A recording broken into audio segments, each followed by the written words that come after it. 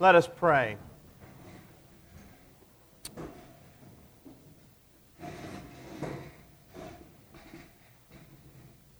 O gracious God and most merciful Father, who has vouchsafed us the rich and precious jewel of Thy holy word, assist us with Thy Spirit that it may be written in our hearts to our everlasting comfort, to reform us, to renew us according to Thine own image, to build us up into the perfect building of Thy Christ, and to increase in us all heavenly virtues. Grant this, O Heavenly Father, for the same Jesus Christ's sake. Amen. Well, welcome back. You're all here. God bless you at a very busy time of the year. But what could we possibly do better during the season of Advent as we approach Christmas than to turn to God's Word? So that's what we're going to do today. For those of you who may be joining us for the first time, we are working through the book of Acts, and we're going to pick up today at Acts chapter 5, beginning at verse 12, and we're going to read through basically the whole chapter, and then we're going to come back and take a look at it in closer detail. So if you have your Bibles, please open them to Acts chapter 5, and we'll begin at verse 12. Just a reminder again, I'm reading from the English Standard Version of the Bible. You may have a different translation. That's perfectly fine. Now, many signs and wonders were regularly done among the people by the hands of the apostles, and they were all together in Solomon's portico. None of the rest dared join them, but the people held them in high esteem.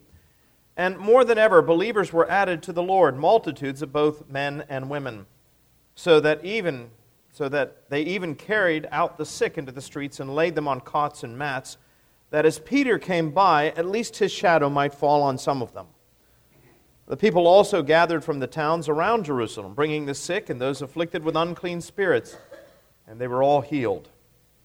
But the high priest rose up, and all who were with him, that is, the party of the Sadducees, and filled with jealousy, they arrested the apostles and put them into public prison. But during the night, an angel of the Lord opened the prison doors and brought them out and said, "Go and stand in the temple and speak to the people all the words of this life." And when they heard this, they entered the temple at daybreak and began to teach. Now when the high priest came, and those who were with him, they called together the council and all the senate of the people of Israel, and sent to the prison to have them brought. But when the officers came, they did not find them in the prison. So they returned and reported, "We found the prison securely locked and the guards standing at the doors, but when we opened them, we found no one inside." Now when the captain of the temple and the chief priests heard these words, they were greatly perplexed about them, wondering what this would come to. And someone came and told them, "Look, the men whom you put in prison are standing in the temple and teaching the people." And the captain with the officers went and brought them, but not by force, for they were afraid of being stoned by the people. And when they had brought them, they set them before the council, and the high priest questioned them, saying, "We strictly charged you not to teach in this name, yet here you have filled Jerusalem with your teaching, and you intend to bring this man's blood upon us." But Peter and the apostles answered, "We must obey God rather than men. The God of our fathers raised Jesus, whom you killed by hanging him on a tree. But God exalted him at his right hand as leader and Savior, to give repentance to Israel and forgiveness of sins. And we are witnesses to these things. And so is the Holy Spirit, whom God has given to those who obey him." And when they heard this, they were enraged and wanted to kill them. But a Pharisee in the council named Gamaliel, a teacher of the law, held in honor by all the people, stood up and gave orders to put the men outside for a little while. And he said to them, "Men of Israel, take care what you are about to do with these men. For before these days Theudas rose up, claiming to be somebody, and a number of men, about 400, joined him. He was killed, and all who followed him were dispersed and came to nothing. And after him Judas the Galilean rose up in the days of the census, and drew away some of the people after him. He too perished, and all who followed him were scattered. So in the present case, I tell you, keep away from these men, and let them alone. For if this plan or this undertaking is of men, it will fail. But if it is of God, you will not be able to overthrow them. You might even be found opposing God." And so they took his advice. And when they had called in the apostles, they beat them and charged them not to speak in the name of Jesus, and let them go. Then they left the presence of the council, rejoicing that they were counted worthy to suffer dishonor for the name. And every day in the temple and from house to house they did not cease teaching and preaching Jesus as the Christ. We said, as we looked at the first part of chapter 5 last week, that the church went through a difficult time. Up to this point, the church has sort of been a model community. We saw the church in Acts chapter 2. They were all together, and they broke bread, and they rejoiced, and no one had any need. If anybody had any need, they distributed all of their common goods as necessary so that everyone's suffering was relieved. It was a remarkable church, and great things were being done. The church was growing exponentially. We saw that following the death and resurrection of Jesus, there were only about 120 followers, and then all of a sudden, as a result of Pentecost, that number grew to what? Well, 3,120. And we saw that that growth didn't stop there. After Peter preached in Solomon's portico, we're told that the number grew by 2,000 more. So we're up to about 5,120 people. The church is going great guns. But we said last week that while the church was a remarkable community, a godly community, an example, a model community, it was not a perfect community. And there is no such thing as a perfect church. If you've come to St. Philip's looking for it, keep looking. And if you go to St. Michael's looking for it, no offense to Al Zadig, but keep looking. There is no such thing as the perfect church. Why? Because there's no such thing as perfect people. If there were perfect people and perfect churches, there would be no need for a Savior. And that's what we saw in Acts chapter 5. Yes, the church had people like Peter and James in it, but it also had people like Ananias and Sapphira. And we took a good look at what happened there, and we talked about the gravity of sin, that sin is no small thing. Now, we acknowledged a couple of things about that whole incident with Ananias and Sapphira. First of all, we said it seemed like an extreme punishment on them for what we would regard probably as a rather trivial offense. All right, they should not have lied. But death seems a pretty extreme punishment for lying. I mean, how many of us have ever told a little white lie? Anybody out there? Yeah. You never? Men, have you ever told a little white lie when your wife says, "Does this dress make me look fat?" What do you say? Well, if you're wise, you know what you say. "Oh, no, honey." But, we say they're little white lies, but we realize there's no such thing as a little white lie. Jesus Christ was crucified as much for little white lies as he was for those big whoppers that we're concerned about. Sin is a serious matter, and we saw that here. And we said that God had to take drastic action, particularly at this stage in the life of the church. Because the church was just starting. There was no guarantee that this small group of believers there in Jerusalem would prosper and fill the earth. Especially if at the very beginning of their life, this cancer of deceit begins. And so God took drastic action. And that drastic action was that Ananias and Sapphira had to forfeit their lives. Now, I do want to say something about this that I didn't say last week. I think this is important.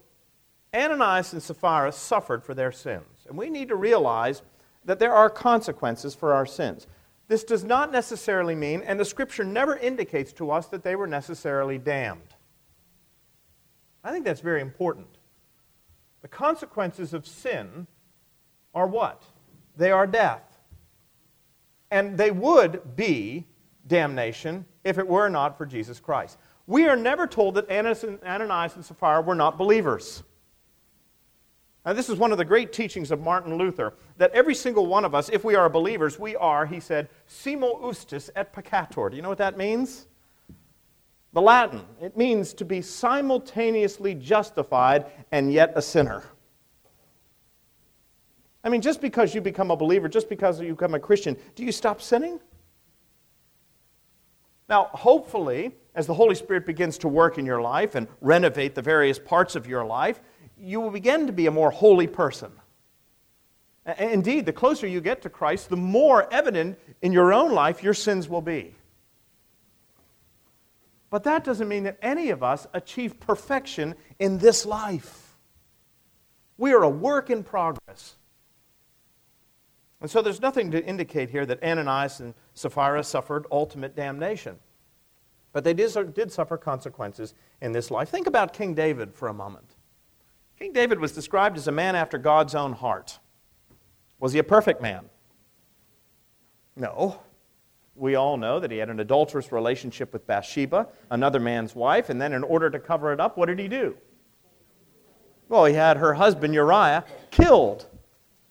He tried to sweep it under the carpet. So he was an adulterer. He was a murderer. And yet when he confessed his sin, what did God do? Well, as we read in the New Testament, God was faithful and just and forgave him his sins. Psalm 51 is that great confession of sin. But did that mean that God removed all the consequences for David's actions? Absolutely not. David still suffered. His family life was in disarray as a consequence of this. His kingdom would eventually be divided at his death. There were all kinds of consequences that were the direct result of his sinful behavior. The ultimate price may have been removed. But there were still temporal implications of his actions. And I think that's what we see here in Acts chapter 5. Well, as a result of what happened with Ananias and Sapphira, we're told that the church went through a very difficult time. One of the things that Luke says is that fear gripped the heart of the people. And why not? They all recognized that they were sinners. And if this could happen to Ananias and Sapphira, they knew full well that it could possibly happen to them. And so we're told fear gripped the life of the church. And this model community is suddenly filled with a great deal of fear and anxiety and dissension. And you might think that this was the end of the story. The wonderful thing about God is that His mercies are new every morning. He is the God whose property is what? Always to have mercy.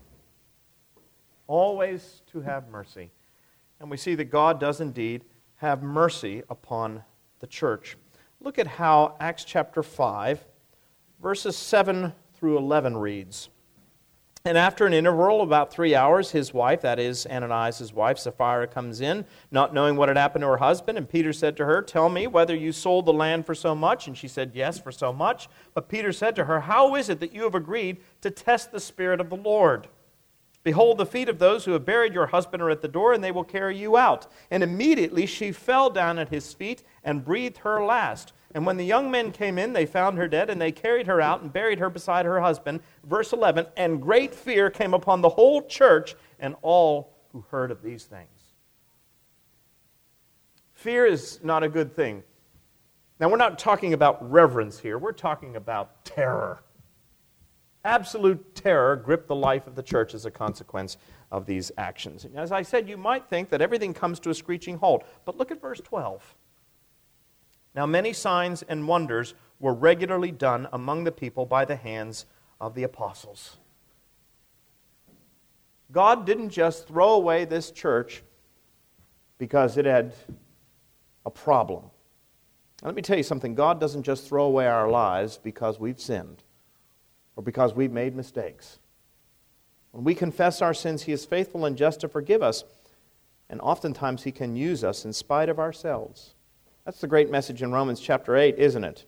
Neither height nor depth, neither angels nor principalities, nor things present nor things to come, nor anything else in all of creation can separate us from the love of God that is in Christ Jesus our Lord. That's my favorite phrase in that whole section. Nor anything else in all of creation. Well, guess what that means? That means you and I.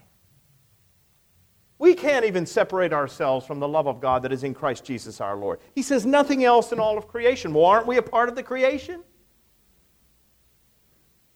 God was not going to abandon His church. The church may be unfaithful to God, but God is never unfaithful. We may be sinful, but God is always trustworthy.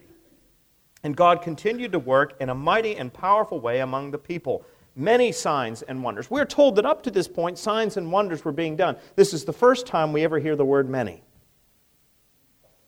Many signs and wonders were regularly being done among the people by the hands of the apostles, and they were all together in Solomon's portico. None of the rest dared join them. What does that mean?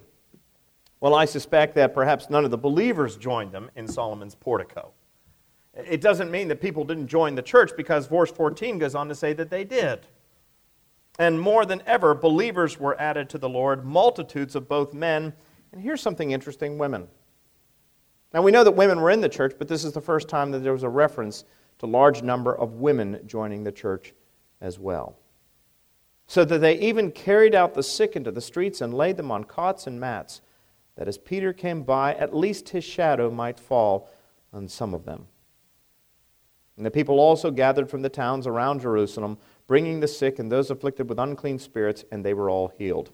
Verse 16, I think, is significant when it says the people also gathered from the towns around Jerusalem. You'll recall at the beginning of the book of Acts, Jesus had made a promise to his disciples. It's the Acts version of the Great Commission. He said, you stay in Jerusalem, and eventually the Holy Spirit will come upon you, and when he does, you will be my witnesses. Remember that?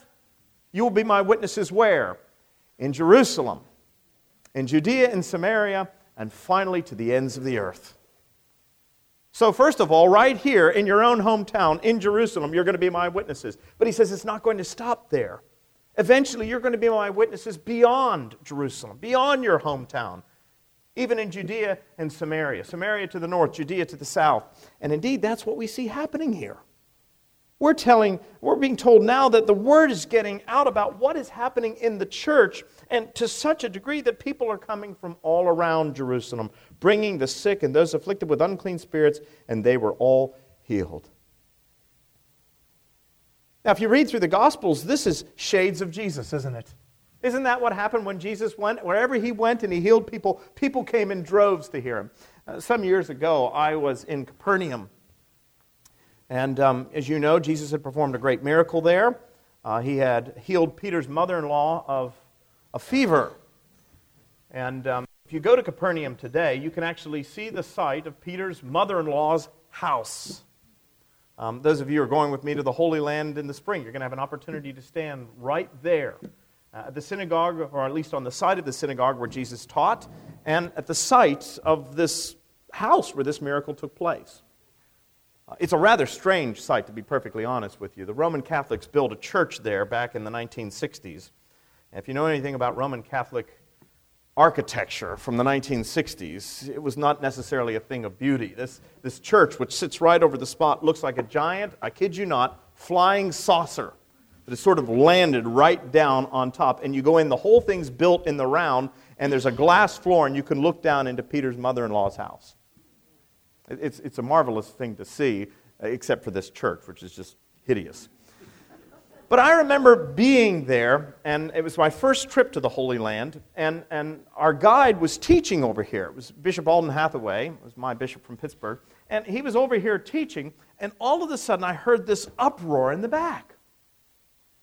And I turned around, and there were about 200 Africans.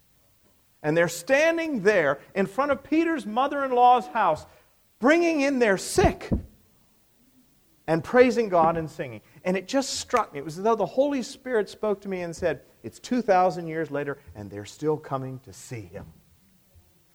They're still coming to see Him and to feel the touch of His healing hand. Isn't that marvelous? Well, that's what we see happening here in Acts chapter 5. They've heard about Peter. They've even gotten to the point where they're desperate, superstitious even, that as he walks through the street, hopefully his shadow will fall upon them.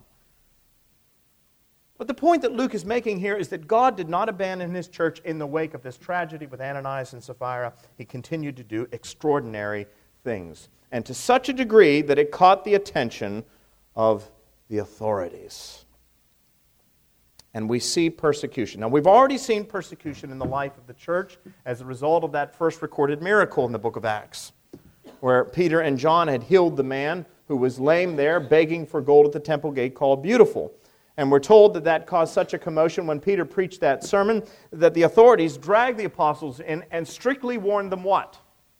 Not to preach any more in that name. We don't want to hear any more about this Jesus. We've dealt with Jesus. We don't want to hear any more about Jesus. And so they were strictly ordered not to speak any more in the name. What did Peter and John and the rest do? Well, they said, well, you have to judge for yourself whether or not it's right for us to obey you or to obey God. And they went back and they told what had happened to the church. And the church rejoiced and prayed, and God continued to work in and through them. Persecution, folks, is something that we should expect in the world today. If you're going to be faithful to Jesus Christ, you are going to suffer what Jesus Christ suffered. That's what he told his apostles. He said, if the world hated me, the world is also going to hate you. So we should not be surprised by persecution. That doesn't mean we need to relish it. There's no such thing, folks, as a self-made martyr.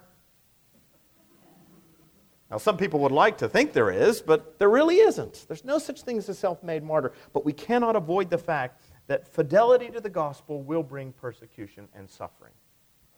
It's part and parcel of the Christian life. Jesus made this point very clear. He said, in this life you will what? Have tribulation. He didn't say, in this life you may have it. He didn't say, in this life, chances are you're going to have it. He said, in this life you will have tribulation. But then he went on to say, but be of good cheer. Why? Because I have overcome the world. I have overcome the world. I want you to notice something. We've come far enough in the book of Acts to notice that there is a pattern thus far in these first 5 chapters. Luke shows us the church in 2 different contexts. He shows us first the church alone, the believers by themselves, what they did when they were by themselves. But then he shows us the church engaging the world. And this is the pattern that we see in the first 5 chapters of the book of Acts. Now, you have to get to this point in order to see the pattern, but it's a very clear pattern. For example, in Acts chapter 1, what do we have? We have the apostles, the church alone, just that 120 believers immediately following the resurrection. And Jesus giving them that great promise in that intervening period between his resurrection and his ascension. He's teaching them. He's appearing to them over the course of those 40 days, and he is telling them that they will be his witnesses. But it's just the church. It's not the church engaging the world. But then you get to Acts chapter 2, and the Holy Spirit comes upon the apostles in that upper room, and what happens? Peter stands up and he delivers a sermon. And the Holy Spirit comes upon the apostles in flames of fire. And we're told that they are able to speak in various languages so that all of the people of Jerusalem and all those who had come from the festival were able to hear them what? In their own languages. So this is not the church alone. This is now the church engaging the world. And we saw how the church grew exponentially as a consequence, from 120 to 3,120 believers. Then you get to Acts chapter 2, and you have that marvelous description of the early church. But again, it's the church now alone again. It's not the church out there in the world. And they devoted themselves to the apostles' teaching and the fellowship, to the breaking of bread and to the prayers. And all came upon every soul, and many wonders and signs were done through the apostles. And all who were believed had all things together, and they were selling their possessions and belongings and distributing the proceeds to all who had need. And day by day, attending the temple together and breaking bread in their homes, they received their food with glad and generous hearts, praising God and having favor with all people. And the Lord added to their number day by day those who were being saved. So you have the church alone again. People are adding to the number, but they're not out there being proactive. It's just the church by itself. But then you get to Acts chapter 3. And that great miracle there at the temple gate called Beautiful, at the Golden Gate, where they heal the lame man.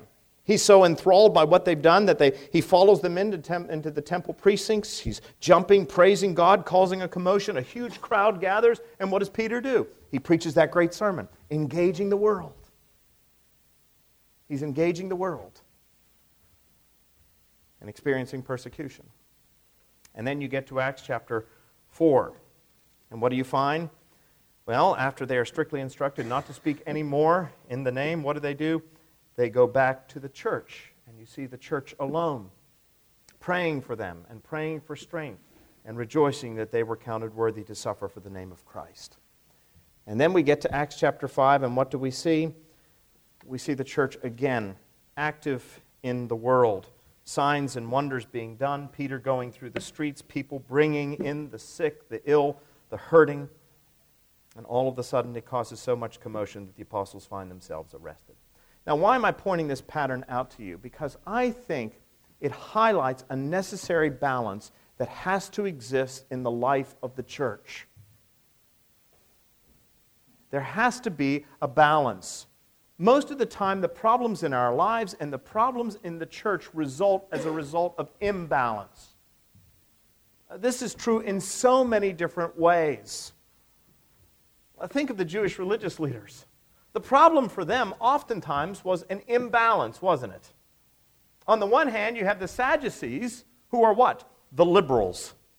They're way over here. They don't believe anything.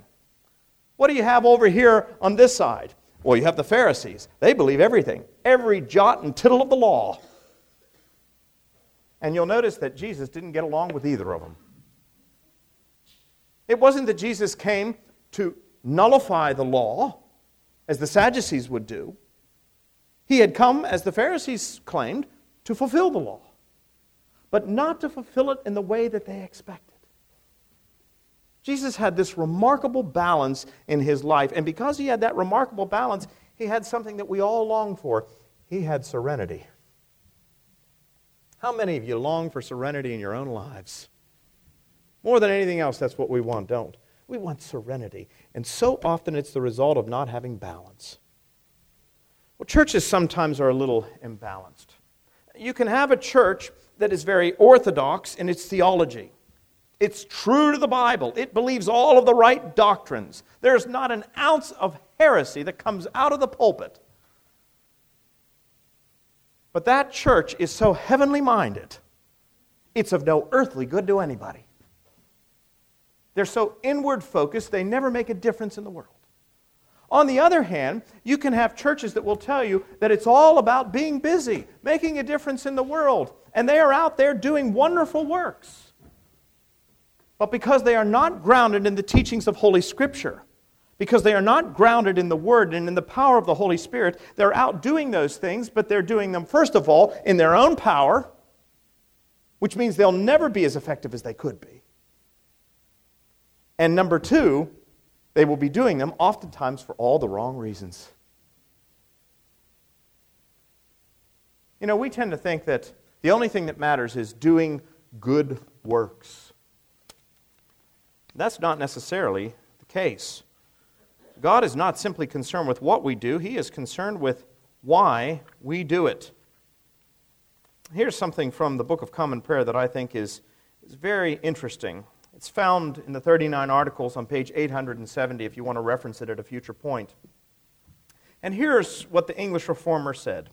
Albeit that good works, which are the fruits of faith, and follow after justification, cannot put away our sins and endure the severity of God's judgment, yet they are pleasing and acceptable to God in Christ, because they spring out necessarily from a true and lively faith, insomuch that by them a lively faith may be as evidently known as the tree is discerned by the fruit.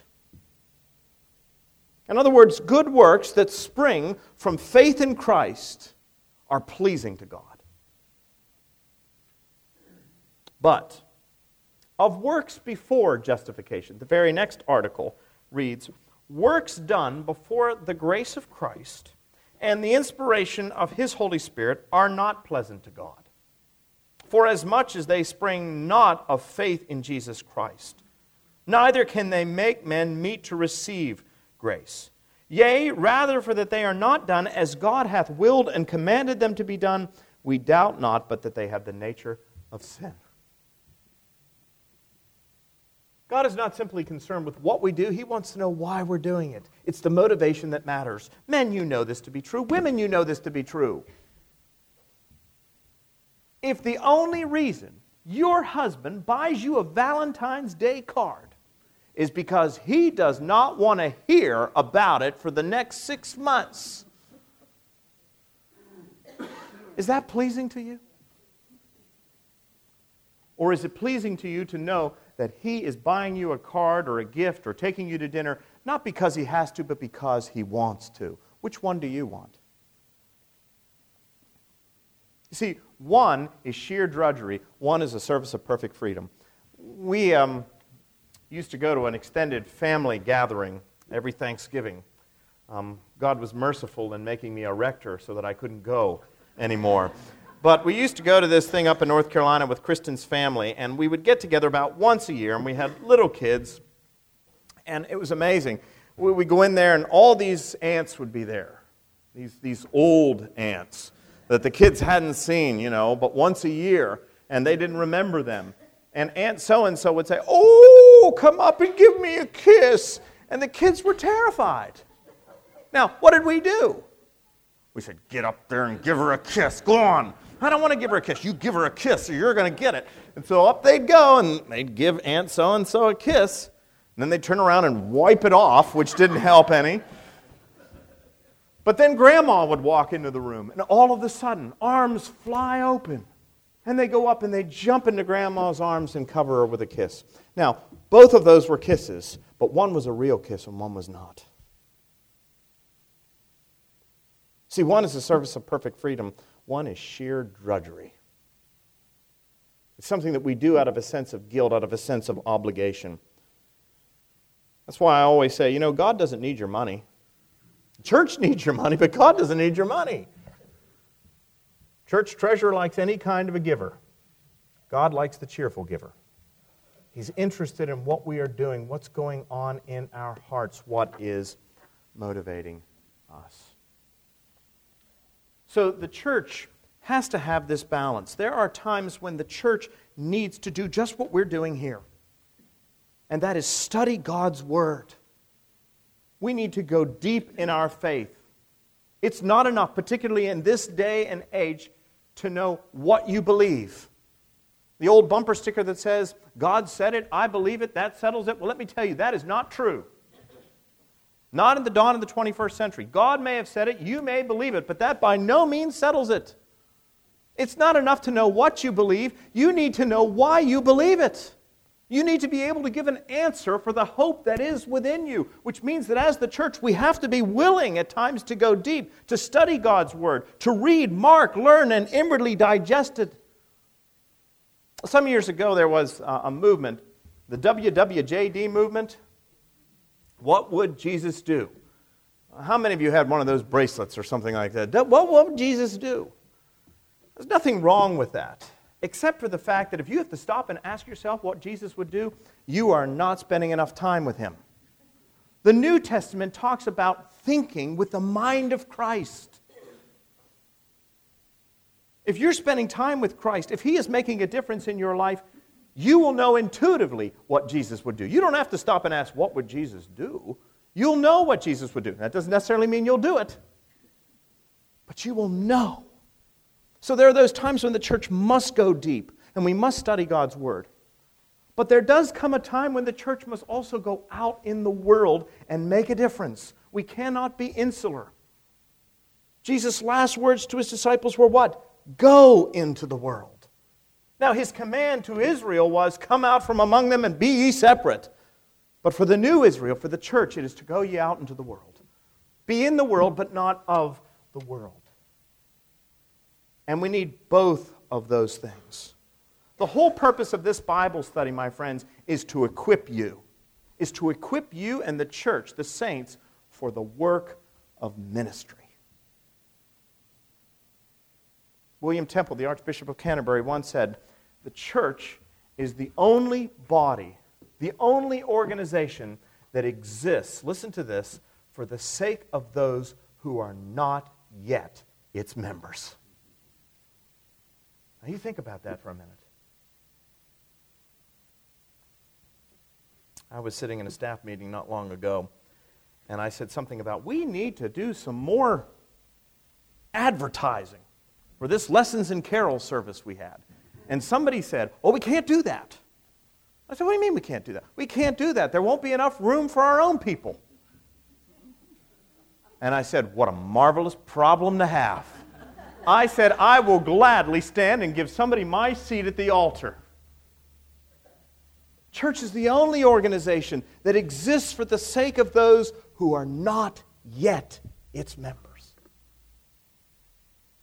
So we see this balance here in Acts chapter 5 in the life of the church. Let us strive in our own personal lives for that kind of balance. As individuals, we need to spend time alone with God. You cannot neglect it. Otherwise, you become very busy, but not particularly productive. On the other hand, we cannot be so consumed with heaven that we forget that God called us to be witnesses here on earth. And so we have to have this balance in our life, and we see this balance here in the book of Acts. Now, in Acts chapter 5, verses 12 and following, we have two main sections. Let me just pause there and see if there are any questions about anything that I've said thus far. You know, you don't often get an opportunity to talk back at me, so I'm going to give you an opportunity to do that. Lon? The service of perfect freedom. Is that pretty close to unconditional love, kind of the same concept? Well, I think unconditional love by God leads to a service of perfect freedom. But what I'm trying to say is that we are called to serve God as Christians. Our lives are not our own. But the question is, do you serve God out of a sense of obligation and a sense of fear? Or do you do that out of a sense of love and gratitude for what He's done? It has everything to do with the motivation. It's His unconditional love for us. That when you realize God loves us in spite of the fact that we're not lovable. You know, most of the time that's what we think. Well, we're lovable people, that's why God loves us. No. The whole message of the cross is that we're not lovable, but God loves us in spite of that. The whole point is that we don't have to get our act together. And because He loves us with that just extravagant, lavish love, you find that you want to serve Him. Not because you have to, because you're free. Children serve, i.e. love their grandmother because they love her unconditionally. Well, I'm not sure they loved her unconditionally. She was pretty extravagant with them, I have to admit. At times it created a problem, to be perfectly honest with you.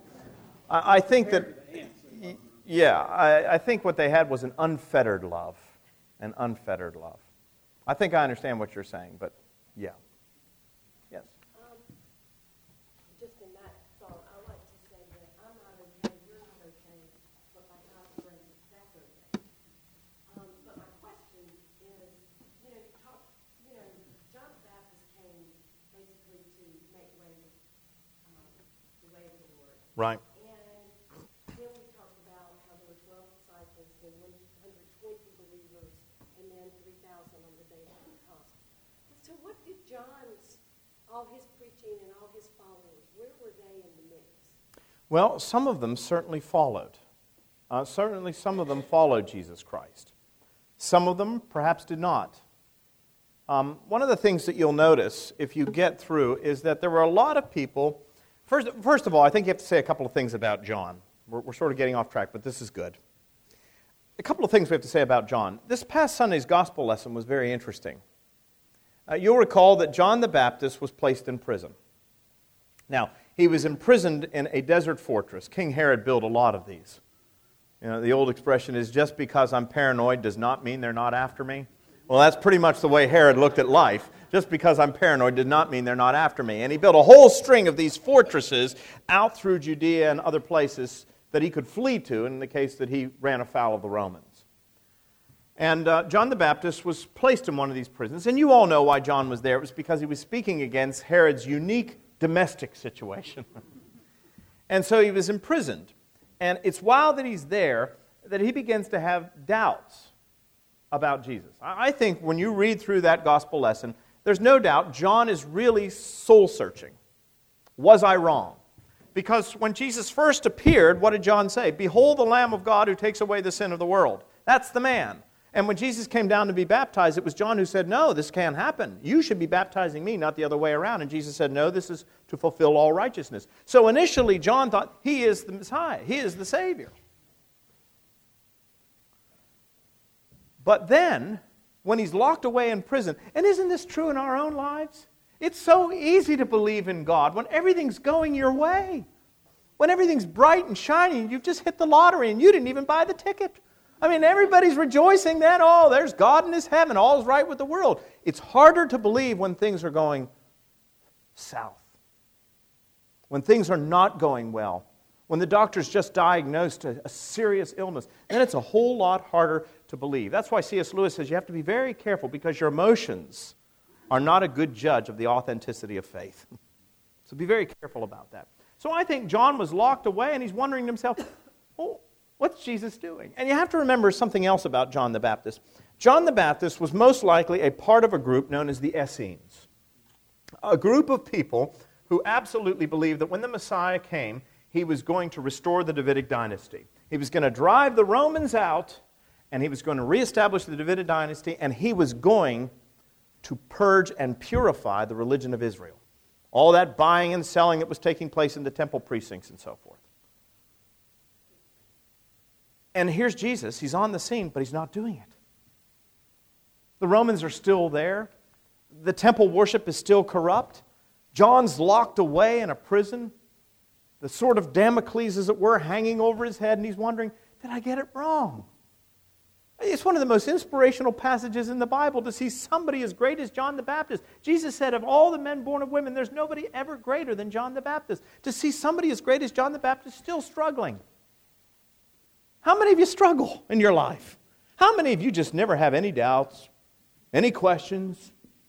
Your faith is rock solid. Let me see a show of hands of anybody out there.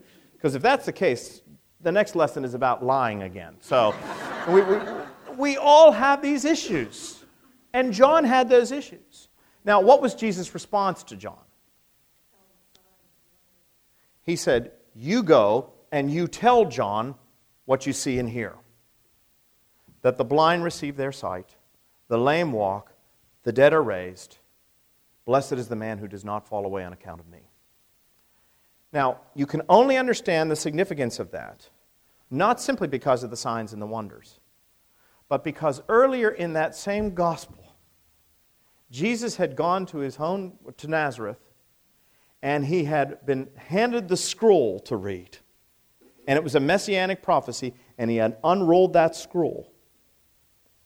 And he had read about when the Messiah comes, the Messiah would be the one who would what? Open the eyes of the blind, proclaim liberty to captives, raise people from the dead. So Jesus' response to John is, you want to know if I'm the Messiah? What did the Old Testament say the Messiah would do? Those are the things that I am doing. And the marvelous thing, my friends, is that Jesus Christ still does that. He still opens the eyes of the blind. The real enemy of the Jewish people were not the Romans. It was the sin in their own lives. The problem was not on the outside, the problem was on the inside. And so that's what he proclaims. Now, some of John's followers follow Jesus as a consequence of that. In fact, you might even say that the core of Jesus' initial followers were John the Baptist. Some of the disciples, for example, were the followers of John initially. But we do know that a great many people fell away from Jesus. Remember, those crowds that numbered in excess of 5,000 when Jesus fed with the 5 loaves of bread and the 2 small fish, remember that? By the time you get to the crucifixion, we're down to about 120 people. What happened to all those people? Well, the Gospel of John says, when you get to the bread of life discourse, I am the bread of life. Whoever believes in me shall never hunger. Whoever places their faith in me shall never thirst. We're told that many of them said, who is this man that he claims to be the bread of life? And the Gospel says, and many of his disciples turned back and followed him no more.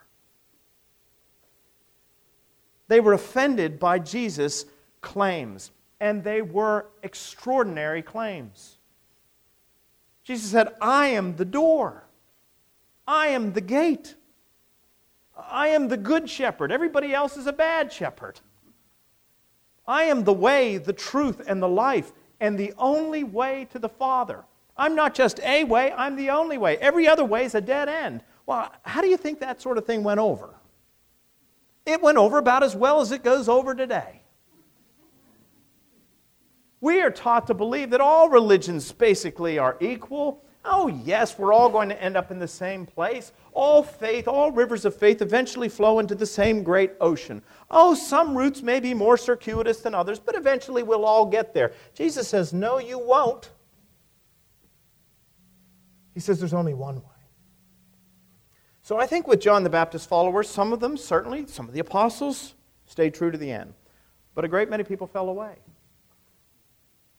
And people still fall away today. It's one of the reasons why one of my favorite parables is Jesus' parable of the sower.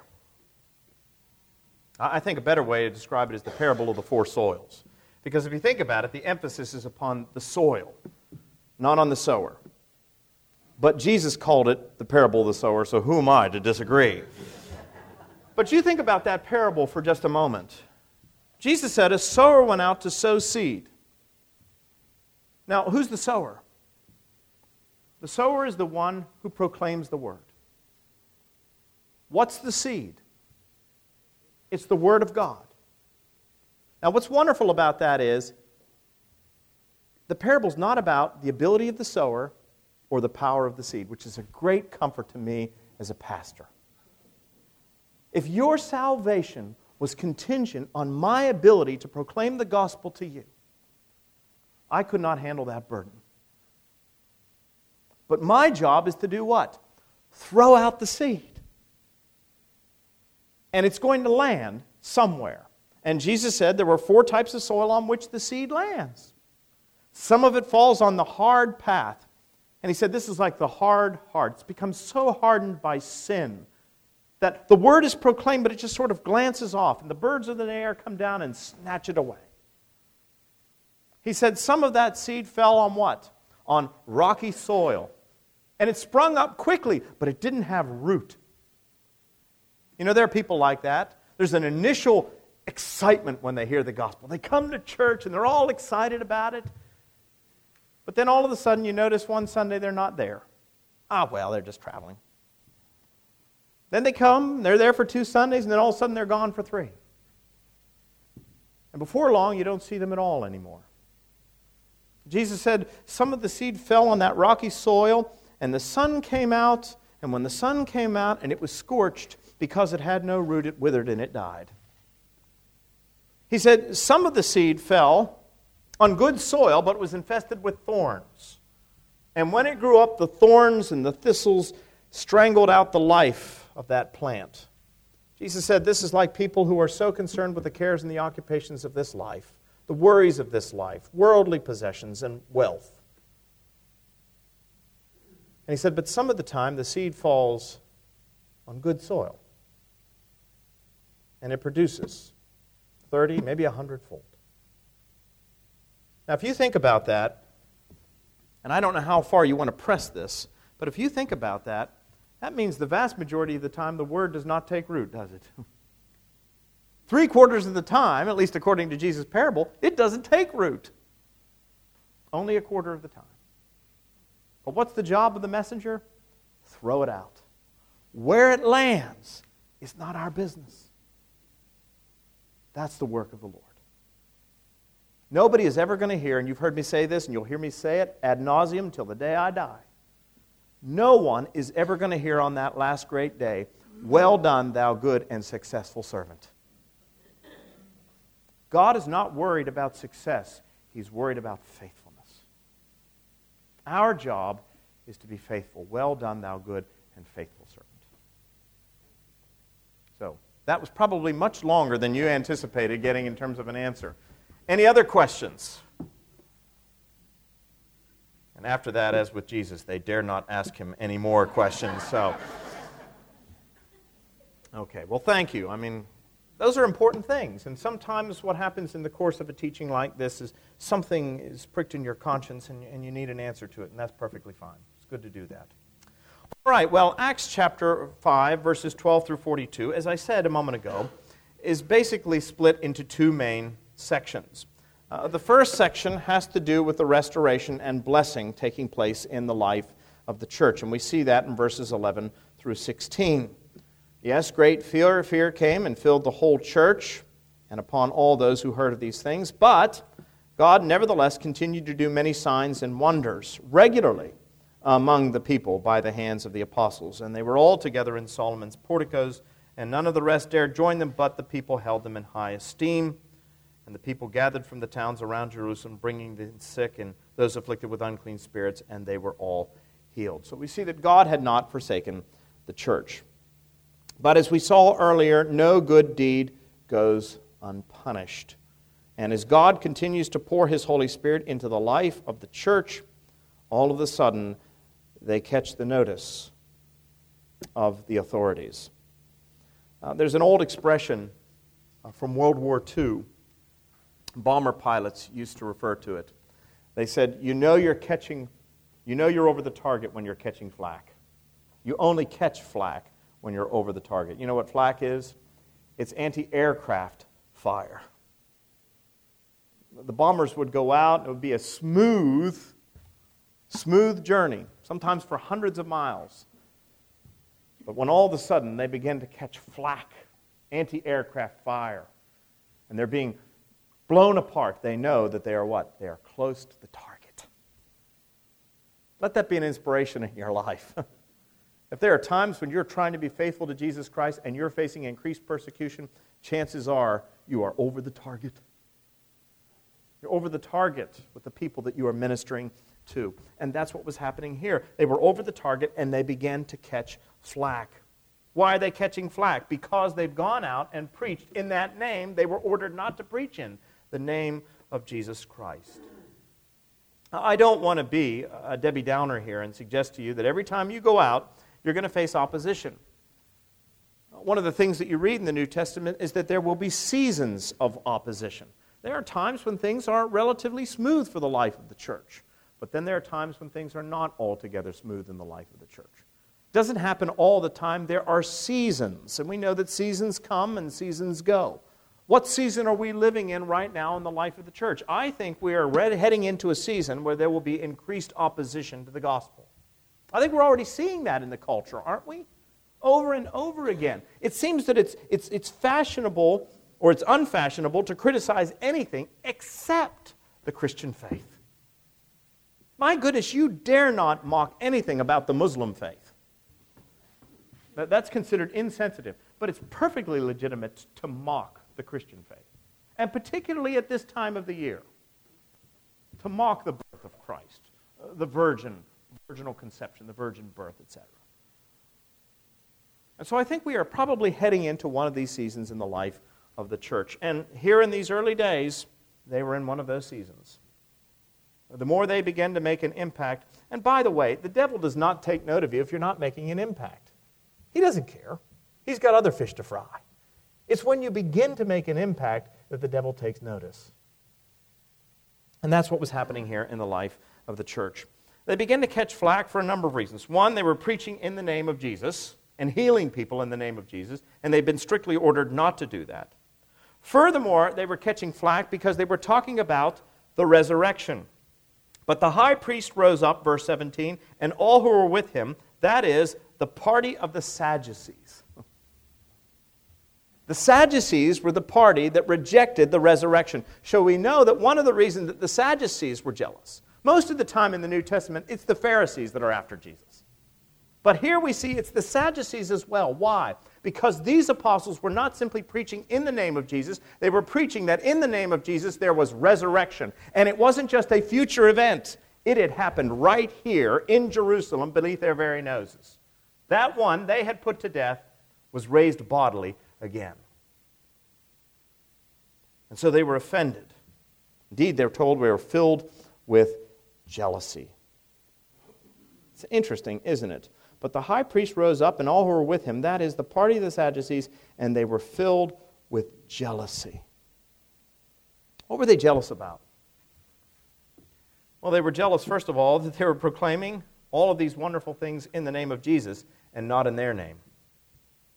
They were of the priestly class.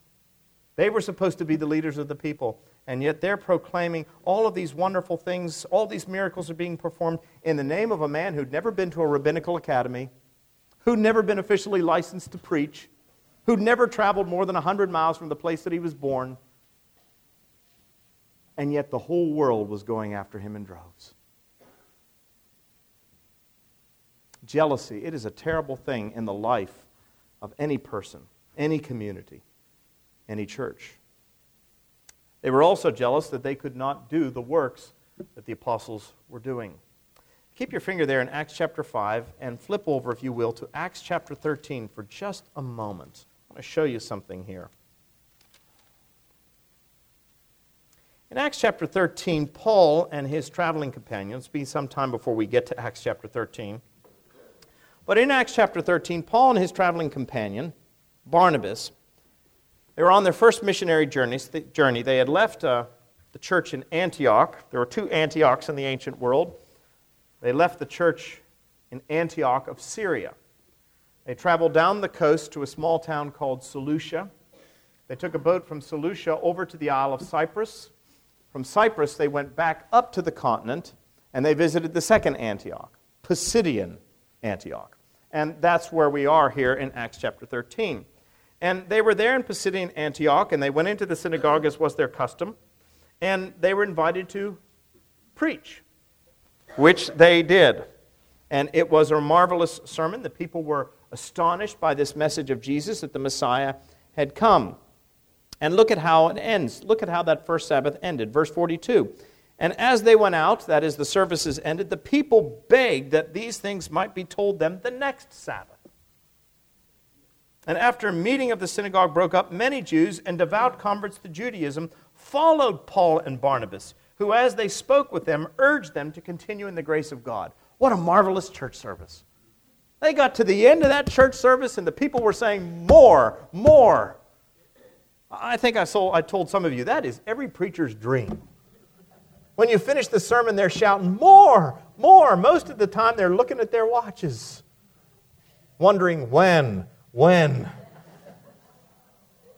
they were shouting, more, more. They were enthralled by what had happened. But look at verse 44. The next Sabbath, almost the whole city gathered to hear the word of the Lord. The word got out. But when the Jews saw the crowds, they were filled with what? Jealousy. And began to contradict what was spoken by Paul, reviling him. What were they jealous about? They were jealous because services at the synagogue were held every Sabbath. Same crowd showed up. Bring in this hotshot preacher from Jerusalem, and next thing you know, everybody's there. And they were jealous. Jealous of what God was doing. Before they were enthralled with the message, now they're filled with jealousy. And they who had begged for more are now saying, what? You've got to go. And indeed they did. They expelled them from that region. Sounds remarkably similar to what happened with Jesus, doesn't it? Hosanna in the highest. Blessed is he who comes in the name of the Lord. 6 days later, it shouts of crucify him, crucify him. Jealousy. You know, jealousy is a cancer in the life of any community, folks. And it is something that will eat away at the fabric of unity in a church. To be jealous of each other. To be jealous of each other's gifts. This is why the Apostle Paul says that God gives us all gifts. And they're not the same. They are gifts that complement, not necessarily duplicate. Well, at any rate, the leaders were very jealous of what the apostles were doing. And the result was, when you're jealous, what do? Well, you've got to do something about those you're jealous of. You either try to subvert them, you either try to ridicule them, or in this case, because they were the authorities, they tried to silence them. We've already seen that they had been detained on a previous occasion. Detained. Arrested.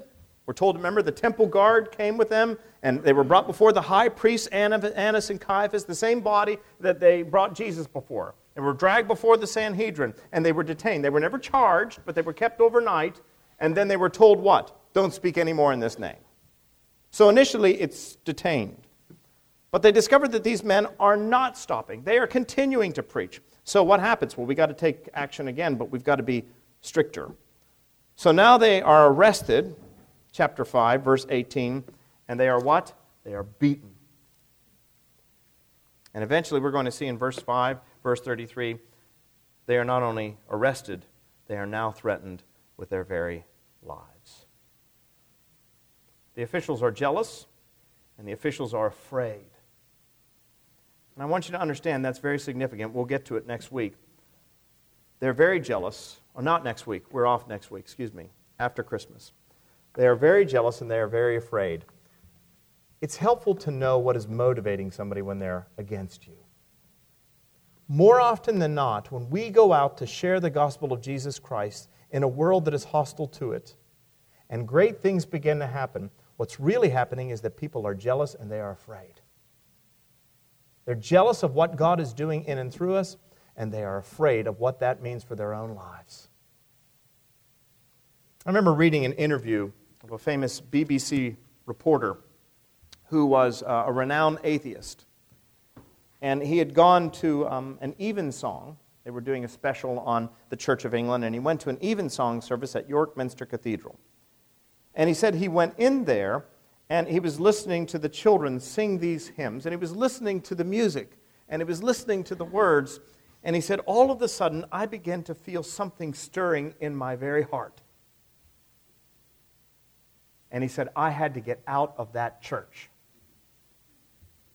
And somebody asked him why, and he said, because I knew that if I bought into this, it would require a change in my life, and I was not ready to change. Understand that when you begin to catch flack, it's probably because you're over the target. People are being filled with jealousy. They're being pricked in their conscience. I'll leave you with this one thought. The story of the Apostle Paul's conversion is told at least 3 times in the book of Acts. And on the first 2 occasions, it's told almost word for word in the same way. But the last time, Paul is standing before King Agrippa. And Agrippa says to him, why is it that you persist in this message? Look at what it's brought you. You've been beaten, you've been flogged, you've been imprisoned. All these terrible things have happened to you, Paul. Why do you continue to do this? And how does Paul respond? Paul basically responds not by preaching the gospel, but by simply telling the story of what Jesus Christ had done in his life. And there was this one point where he says, and I encountered Jesus on the road to Damascus. You know the story. Paul's making his way toward Damascus to arrest the Christians, and a bright light shines about him, and he fell on the ground, and he heard a voice saying, Saul, Saul, why do you persecute me? Now, up to that point, the story is identical to what you find the 2 previous occasions. But this time, Paul adds something unique. God says, Saul, Saul, why do you persecute me? It is hard for you to kick against the goads. That's a critical verse. It's hard for you to kick against the goads. What does it mean to kick against the goad? In an agrarian culture, when you're working with livestock and with animals, sometimes you'd get a stubborn animal. And so you had a stick with a sharpened point. It was called a goad, and you would goad the animal on. But every now and then you'd get a really stubborn animal that would do what? Kick against the goad. To its own peril, its own pain, and its own destruction. God had been working on the heart of the Apostle Paul all along. And Paul was kicking against the goads until God finally, no offense, knocked him off his ass onto his and brought a change in his life. Acts 26. So what I'm saying to you is, be of good cheer. Go out into the world. You are called to be witnesses. Witnesses to the resurrection. Understand that you are going to catch flack, but if you're catching flack, you're over the target. And remember this, the word of the Lord never comes back void. It will always prosper in the purpose for which God sent it. Your job is not to be successful as Christians. Your job is to be faithful. Let God worry about the success part. And that's what the apostles did. And my friends, in spite of it all, you and I are here today to tell the tale. What a marvelous message. One last thing. If you think, well, I'm just not equipped to do that. I don't have that theology degree. I don't have the knowledge of the Bible that the preacher has. Let me ask you a question. How many of you can testify to the fact that God has changed your life? Nobody can dispute that story. If God has changed your life, nobody can come along and say, no, He didn't. All you have to do is what the Apostle Paul did before Agrippa. Tell that person, whoever it is, this is what God did for me. And He who opened the eyes of the blind still does it today. Let us pray. Heavenly Father, we give you thanks and praise for the example of the early church. Not a perfect church, not perfect people, but redeemed people. And we here at St. Philip's, St. Michael's, wherever we may be, the Salvation Army, Lord, we give you thanks that we are redeemed people. We're not perfect, but it is your pleasure to use the things that are not to bring to naught the things that are. So use us, Lord, in spite of ourselves. Grant us the grace to be willing to suffer all things for the sake of Christ. And when we begin to catch flack, grant us the grace, like Peter and John and the others, to rejoice that we are counted worthy to suffer for the name of Christ, the one who suffered all things for us, in whose name we pray. Amen. Okay, we do not meet next week. Check the church's calendar. We will meet after Christmas. So, bless you.